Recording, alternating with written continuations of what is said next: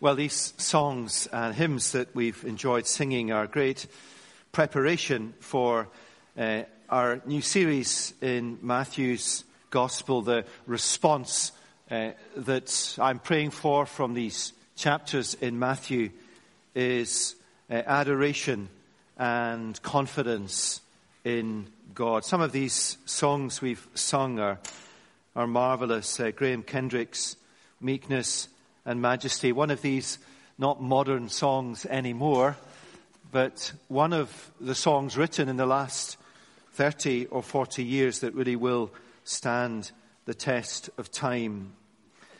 And that wonderful hymn we sang earlier, top of my funeral list still, immortal honors rest on Jesus' head.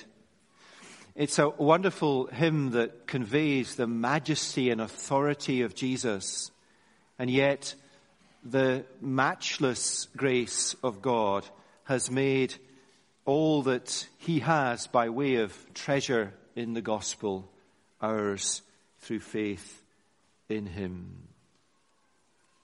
I wonder if the last verse of that hymn would be a suitable preface and a prayer for this series in Matthew. So let's use it to pray as we come to God's word. Our Father, oh, that our souls could love and praise your Son more, his beauties trace, and his majesty adore, to live near his heart and to rest in his love each day, to hear his dear voice and all his will obey. We pray that in his name and for his sake. Amen. Now, our first reading today is Matthew chapter 8, verses 1 to 17. This passage describes amazing facts about the Lord Jesus that Matthew records in his eyewitness account of Jesus' life and ministry. Let's read God's word. When Jesus came down from the mountain, great crowds followed him. And behold, and look, a leper came to him and knelt before him, saying, Lord, if you will, literally, Lord, if you are willing, you can make me clean. And Jesus stretched out his hand and touched him, saying, I am willing, be clean. And immediately his leprosy was cleansed. And Jesus said to him, see that you say nothing to anyone, but go show yourself to the priest and offer the gift that Moses commanded for a proof to them. When he had entered Capernaum, a centurion came forward to him, appealing to him, Lord, my servant is lying paralyzed at home, suffering terribly. And Jesus said to him, I will come and heal him. But the centurion replied, Lord, I am not worthy to have you come under my roof, but only say the word, and my servant will be healed. For I too am a man under authority, with soldiers unto me. And I say to one, go, and he goes, and to another, come, and he comes, and to my servant, do this, and he does it. When Jesus heard this, he marveled and said to those who followed him, truly I tell you, with no one in Israel have I found such faith. I tell you, many will come from east and west and recline at table with Abraham, Isaac, and Jacob in the kingdom of heaven, while the sons of the kingdom will be thrown into the outer darkness. In that place there will be weeping and gnashing of teeth. And to the centurion Jesus said, go, let it be done for you as you have believed. And the servant was healed at that very moment. And when Jesus entered Peter's house, he saw his mother-in-law lying sick with a fever. He touched her hand, and the fever left her. And she rose and began to serve him. That evening they brought to him many who were oppressed by demons, and he cast out the spirits with a word, and healed all who were sick. This was to fulfill what was spoken by the prophet Isaiah. He took our illnesses and he bore our diseases. And then just flick forward to the very end of Matthew's Gospel, chapter 28, verses 18 to 20. Jesus' commission to all his followers. And Jesus came and said to them, "All authority in heaven and earth has been given to me. Go, therefore, and make disciples of all nations, baptizing them in the name of the Father and of the Son and of the Holy Spirit, teaching them to observe all that I have commanded you. And behold, I am with you always to the end of the age." Now, these words at the end of Matthew's Gospel are a purpose statement of the Gospel. It is the imperative, it is the command that we are given after all that has been said in the Gospel. And for Christians, individual Christians and churches studying Matthew's Gospel, this is our commission: to go and to make disciples, to go and to make committed followers of the Lord Jesus. It is the commission to every Christian. It is the commission to every Christian church.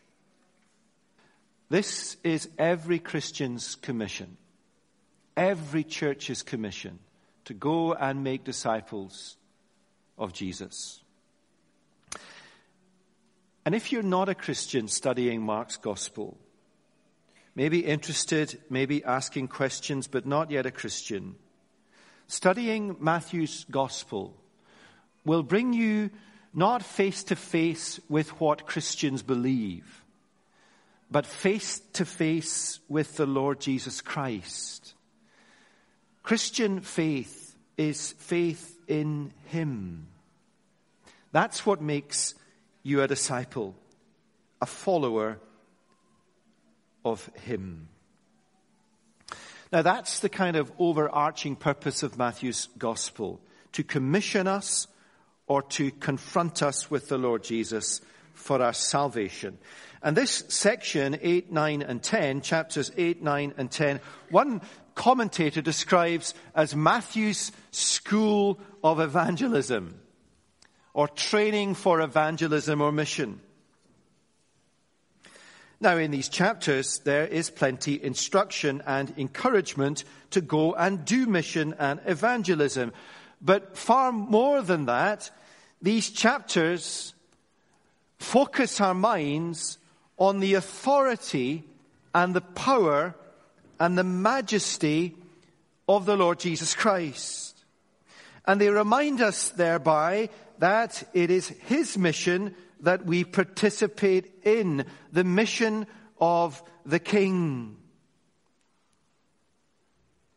And so if we think as a church family of our commission to mission in this community, which is real and instructional and exhortational, as soon as we begin to think that it is down to us and our skills and energies and rhetoric and abilities and events to make a significant impact in this community, we will flounder. But if we think that we are engaging in the mission of the King, Jesus, whose mission it is in this community, and that we are called to participate in that, we will not flounder, but we will have confidence in him, in the King's mission. So think of how the commission at the end of Matthew's Gospel begins and ends. Don't turn again, just listen to it. How does it begin? All authority in heaven and earth has been given to, not you who are doing the mission, all authority in heaven and earth, Jesus says, has been given to me.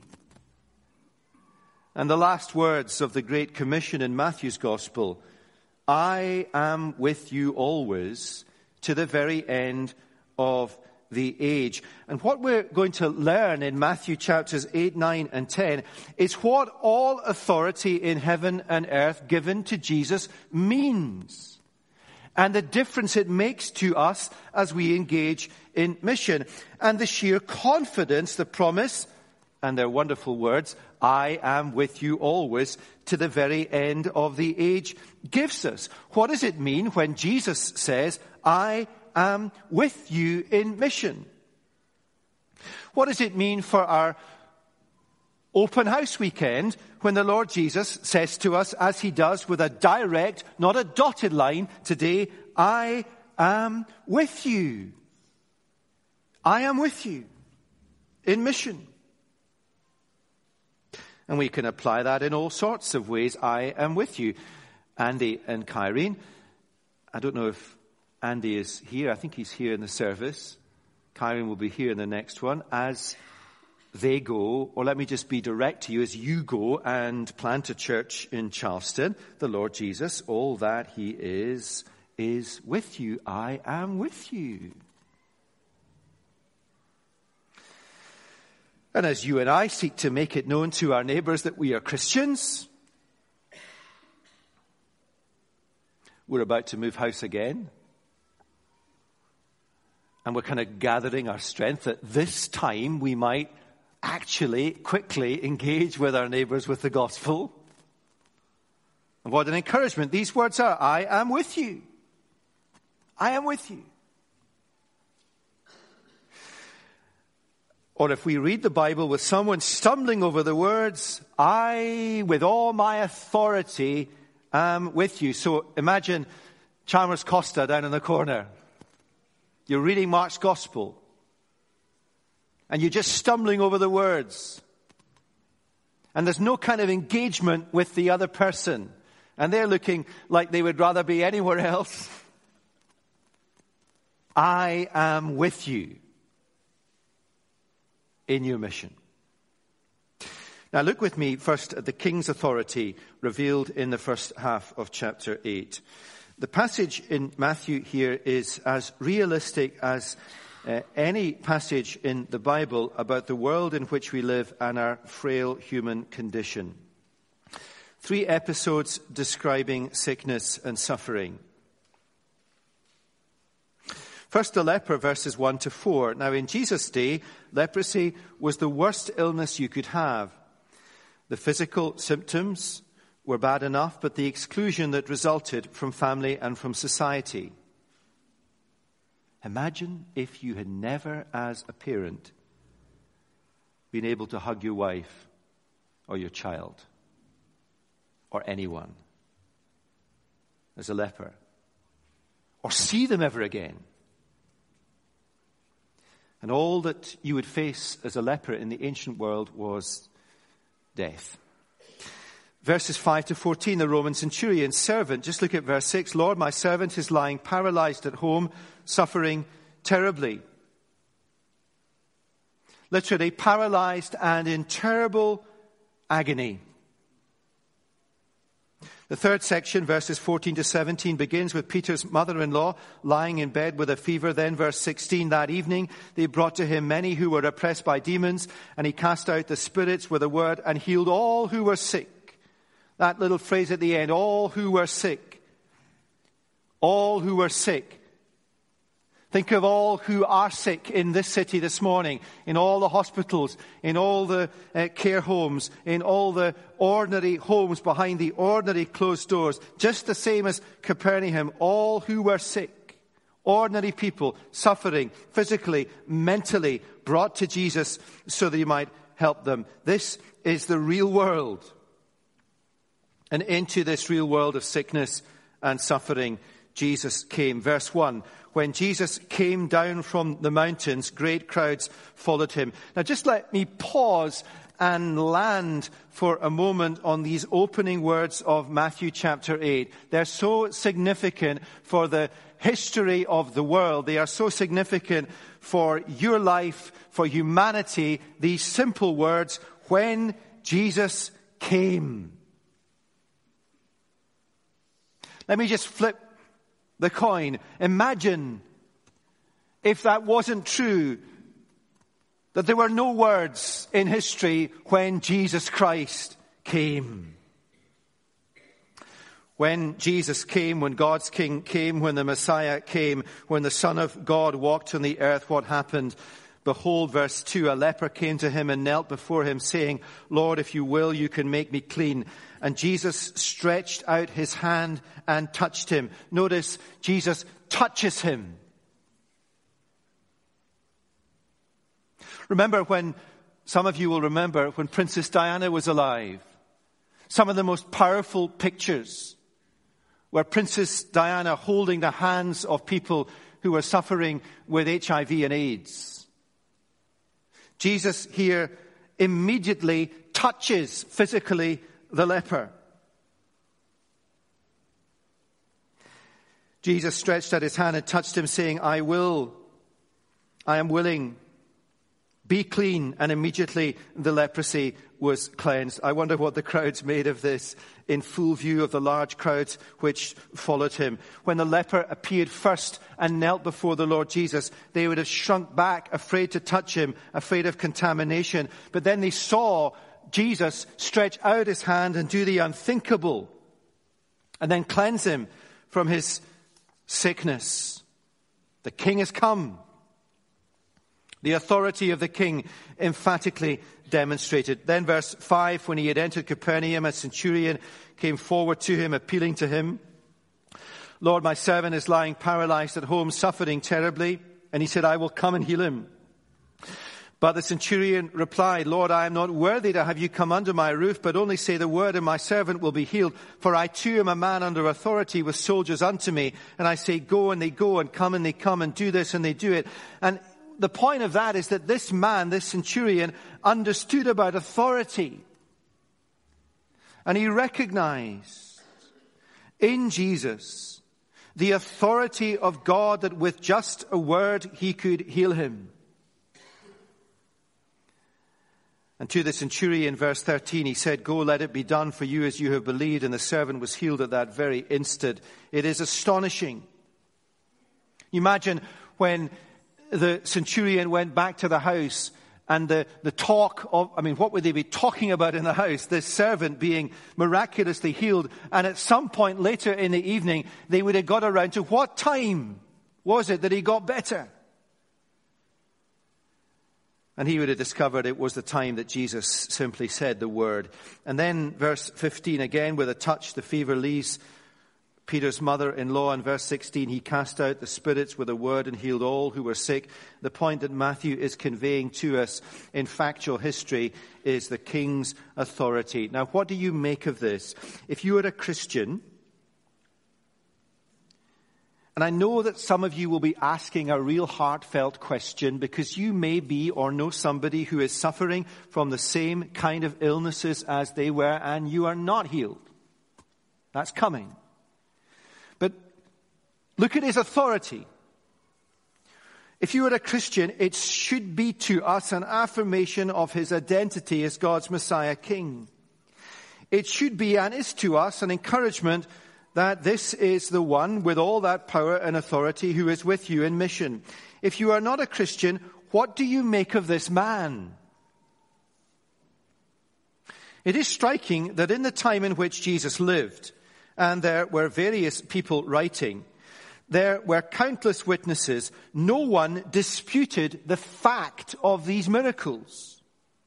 What they disputed was the identity of the one who did them. Many of the religious leaders in Jesus' day said he was demon-possessed, an agent of the devil. Now, on Sunday evenings, we've just finished Matthew chapters 5 to 7, Jesus' so-called Sermon on the Mount. It is regarded by Christians and non-Christians alike as one of the greatest speeches in history. It is often quoted, sometimes misquoted, but never ever attributed to an evil man. So who is the man who did these things, as well as spoke these things? He is Jesus, God's King. And all authority is given to him. And therefore before him we should bow in humility and in faith. Now, moving on the face of it, and I hinted at this just a moment ago because I caught one or two of your eyes and sensed that you were thinking this. On the face of it, there appears to be a major problem for faith, and not an intellectual problem, a heartfelt problem that it affects us all. And that is that Jesus doesn't do this stuff anymore. Now, we're not in the first century, and many of the life-threatening illnesses Jesus encountered are no longer threats to us. Leprosy, for example, and we have antibiotics to fight infection. Although according to newspaper reports yesterday, there's a new superbug. Some even claim that one day we will defeat cancer. It is heartening that the head of cancer research in the UK is a fine Christian man who never says that we will beat and defeat cancer. Are we not, in the end, losing a losing battle or fighting a losing battle with the one inevitable and universal conclusion that sooner or later death? Although I did see on the BBC this week on the news that if you cycle to work, you have a 46% less chance of dying. Apparently. Think of the astonishing advances in medicine in the last 2,000 years. And yet what have we faced in the last 20 years? Swine flu, avian flu, SARS, Ebola. One of the most popular and award-winning fly-on-the-wall documentary series on TV is 24 Hours in A&E, filmed in King's College Hospital, London. And what is striking about that program is exactly the same as Matthew chapter 8. Ordinary people, real-life stories. A mother facing the recurrence of a brain tumor. An old lady with life slipping away. A young man with his whole life changed in an instant after a motorcycle accident. Human stories, the fragility of life, the interviews with the families, the suffering, the effects on loved ones. And in our church family this past week, we have had our fair share of it, life-threatening conditions. A number of us waiting for good friends to die. Another funeral this week. I wonder how many pills we took as a congregation this morning just to get us through the day. Another day. Another day. Another day. Until the last day. When death finally gets us, if only Jesus would heal us. After all, he can do it with a word or a simple touch. Now, when Jesus came, his kingdom came with him, but not yet in all of its fullness. His kingdom will come in its fullness when he returns at the end of the age. And that day will be a glorious day because on that day there will be a new creation, when all disciples of Jesus will be free at last from sickness and pain and anxiety and dying and death. Just think how much of your life is taken up with sickness and pain and anxiety and dying and death and fear. And what Jesus did when he walked on the earth shows us what his everlasting kingdom will be like when he comes, and it comes in its fullness at the end of the age. And so let me read to you a verse from Revelation. I saw a new heavens and a new earth. He will wipe every... Now, this is Matthew 8. It's exactly the same. And this is for all disciples for all eternity. It just happened there to show us in Matthew 8. He will wipe every tear from their eyes, and death shall be no more.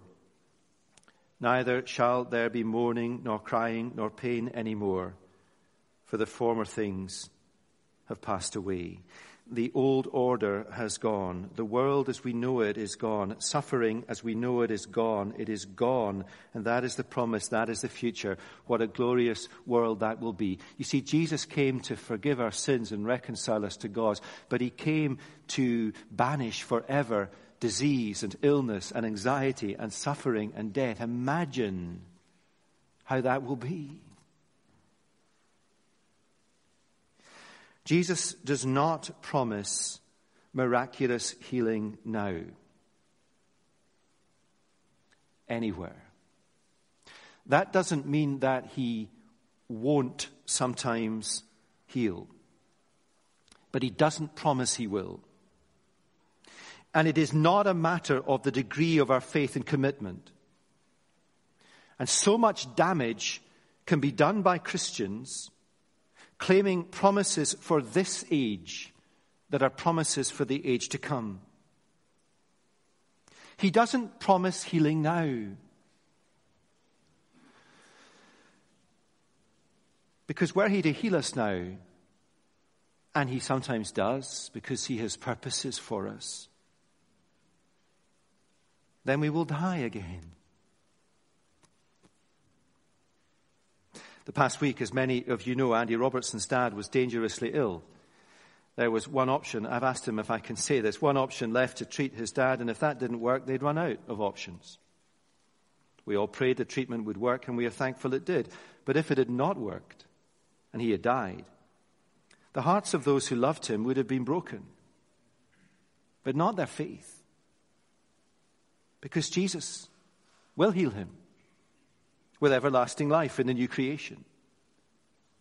And thank the Lord that Andy's dad has been patched up a little bit more. But not eternally.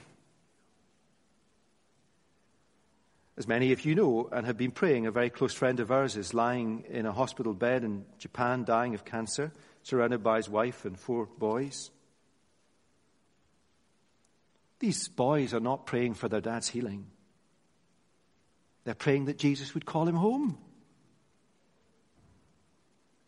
Yet there are plenty of tears, but day by day, their faith grows stronger and stronger.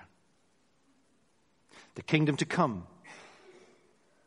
But what of the kingdom now? Jesus came to show us what his kingdom will be like at the end of the age, but what of the present age, what of now? In this age, the urgent priority is that men and women be reconciled to God through the forgiveness of their sins. Or let me put it more simply, the urgent priority in this age is that men and women become Christians. You cannot expect or have or ever believe that God can give you an eternity free of sickness and death and suffering and tears if you are not first reconciled to him in the gospel. It's not possible. All authority has been given to me, Jesus says. You need to become a disciple. You need to submit to me as your Savior and your Lord. And Jesus could not be more direct than that. All authority is given to me. No one comes to the Father but by me. I alone am the way and the truth and the life. Bow before me. That's what he says. And does that sound like him wielding an axe of authority? He has the right. But then this great king disarms us by what he does. Do you notice right at the end of the section, verse 17, there is a reference to Isaiah. This was to fulfill, verse 17, what was spoken by the prophet Isaiah. He took our illnesses and bore our diseases. That's a quotation from Isaiah 53. Isaiah 53. What is that all about? It is one of the passages in Isaiah's prophecy that speak of God's king, God's Messiah as a servant, a suffering servant who laid down his life. The cost of forgiveness, the cost of life for us was his life. A sinless life laid down. Listen to these words. Surely, this is Jesus on the cross. As he died, he has borne our griefs and carried our sorrows. Every sickness, every tear, every day that a Christian lives with cancer or a degenerative, life-threatening illness, every day of that suffering he bore on the cross. Yet we esteemed him stricken, smitten by God, and afflicted. He was pierced for our transgressions. He was crushed for our iniquities. Upon him was the chastisement that brought us peace. With his wounds we are healed. We, like his sheep, have gone astray. And what that passage is saying to us is that as Jesus bore our griefs and carried our sorrows, the greatest grief and sorrow he bore, great as they are, was the wrath of God for the forgiveness of our sins. And the one who demands you to bow before him, the Messiah King, is the servant king who lays down his life that your sins might be forgiven.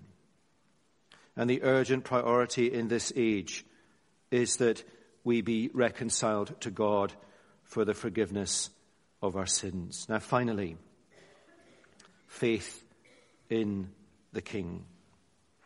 There are wonderful examples or pictures of faith in this passage. First, the leper. Matthew says that the leper knelt before Jesus. It's the same word that is used for the magi or wise men in Matthew 2 and verse 11. They fell down and worshipped him. It's the same word. The leper was recognizing the divine authority of Jesus. That's why he said, not if you can, but if you will. For everyone, trusting Jesus means recognizing first his divine authority. And Jesus' encounter with the man who had leprosy is such a powerful, profound, personal illustration of saving faith. The man had no doubts that Jesus was able to heal him, was able to cleanse him. The question in this man's mind was whether Jesus was willing to heal him. You know, that's a very genuine position people reach when they are close to saving faith in Jesus. They become aware of the authority of the King, and their heart is convicted to ask the question, is the Lord Jesus willing to save me? If it never crosses your mind on the threshold of salvation that he needs to be willing, you've not understood the gospel. And to every person who humbly bows before the Lord Jesus, his answer is that he is willing. The Roman centurion, his awareness who Jesus is, his humility before the King, his confidence in the authority of the King. What a picture this Roman centurion is of simple, sincere, trusting faith. Sometimes we complicate Christian faith. Simple, sincere, trusting faith in Jesus. Just with a word, Jesus. Peter, his mother-in-law, she gets up from her bed with a fever and cooks the dinner. Faith equals service. And finally, for us this morning, what confidence this gives us in the mission of the King. Who is the King for? For all people. For the leper, for the Roman centurion, for his servant, for Peter's mother-in-law, for the residents of Capernaum. That's a pretty comprehensive list. The excluded, the Gentile, the ordinary, to which we might readily add our name. And let's remember that those we might regard in our day as outsiders like the leper are definitely insiders as far as Jesus is concerned. It did strike me over the Easter weekend, and many of you invited folks to church. If you were to take that group of people who came along to church, invited, they were, I'm trying to think of the right word, an odd bunch. You would never, ever have picked that group. No chance. No one is excluded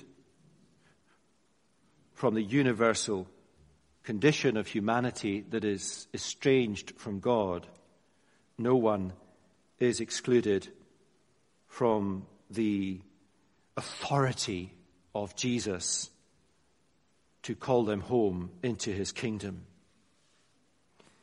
Many, Jesus says, will come from east and west and recline at table with Abraham, Isaac, and Jacob in the kingdom of heaven. And imagine when you heard these words back then and think of how astonishingly true that promise has been fulfilled 2,000 years later.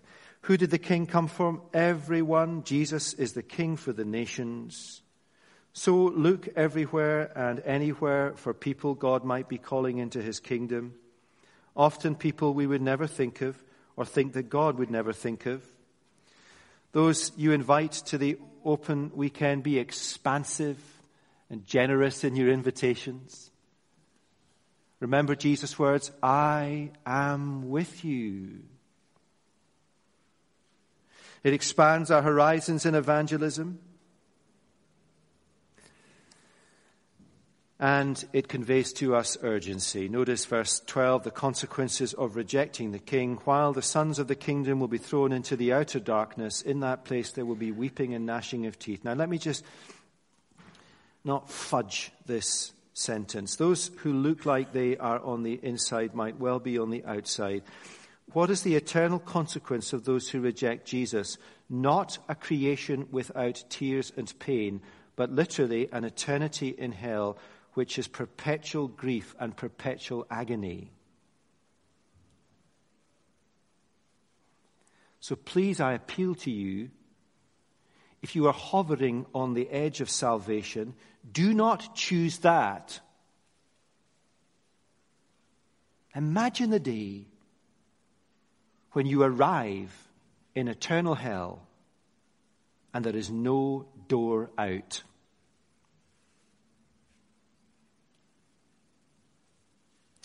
But there's a door in now to heaven. The king is for everyone. The king's message of salvation is urgent. And remember, it is the king's mission, and all the authority of God is behind it. And so Jesus came and said to them, all authority in heaven and earth has been given to me. Go therefore and make disciples of all nations, baptizing them in the name of the Father, the Son, and the Holy Spirit. And behold, I am with you always to the very end of the age. Father God, we pray that no one in this building this morning will bargain their eternity for human pride or procrastination, but that you would now, at this moment, if we are not yet Christians, bring us by your Holy Spirit under conviction of sin, that we might yield our lives to Jesus Christ. Help us, Lord, if we have been put off Christianity by the church over the years, as many have, not to confuse that with Christ. Lord, help us, by your Spirit, to cry out to you for forgiveness. Yield our lives to you.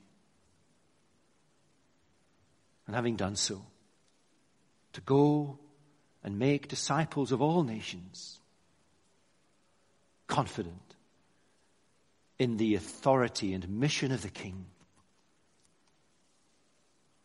Lord, for those of us here this morning who are sick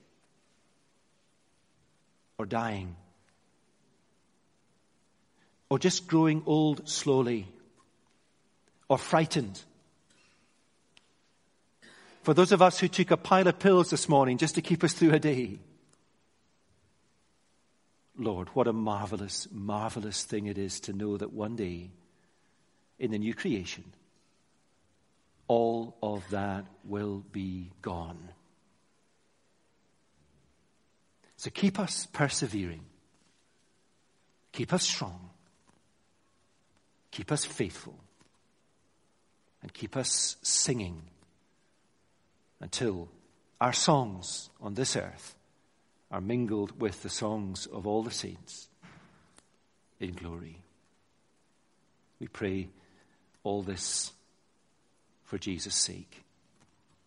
Amen.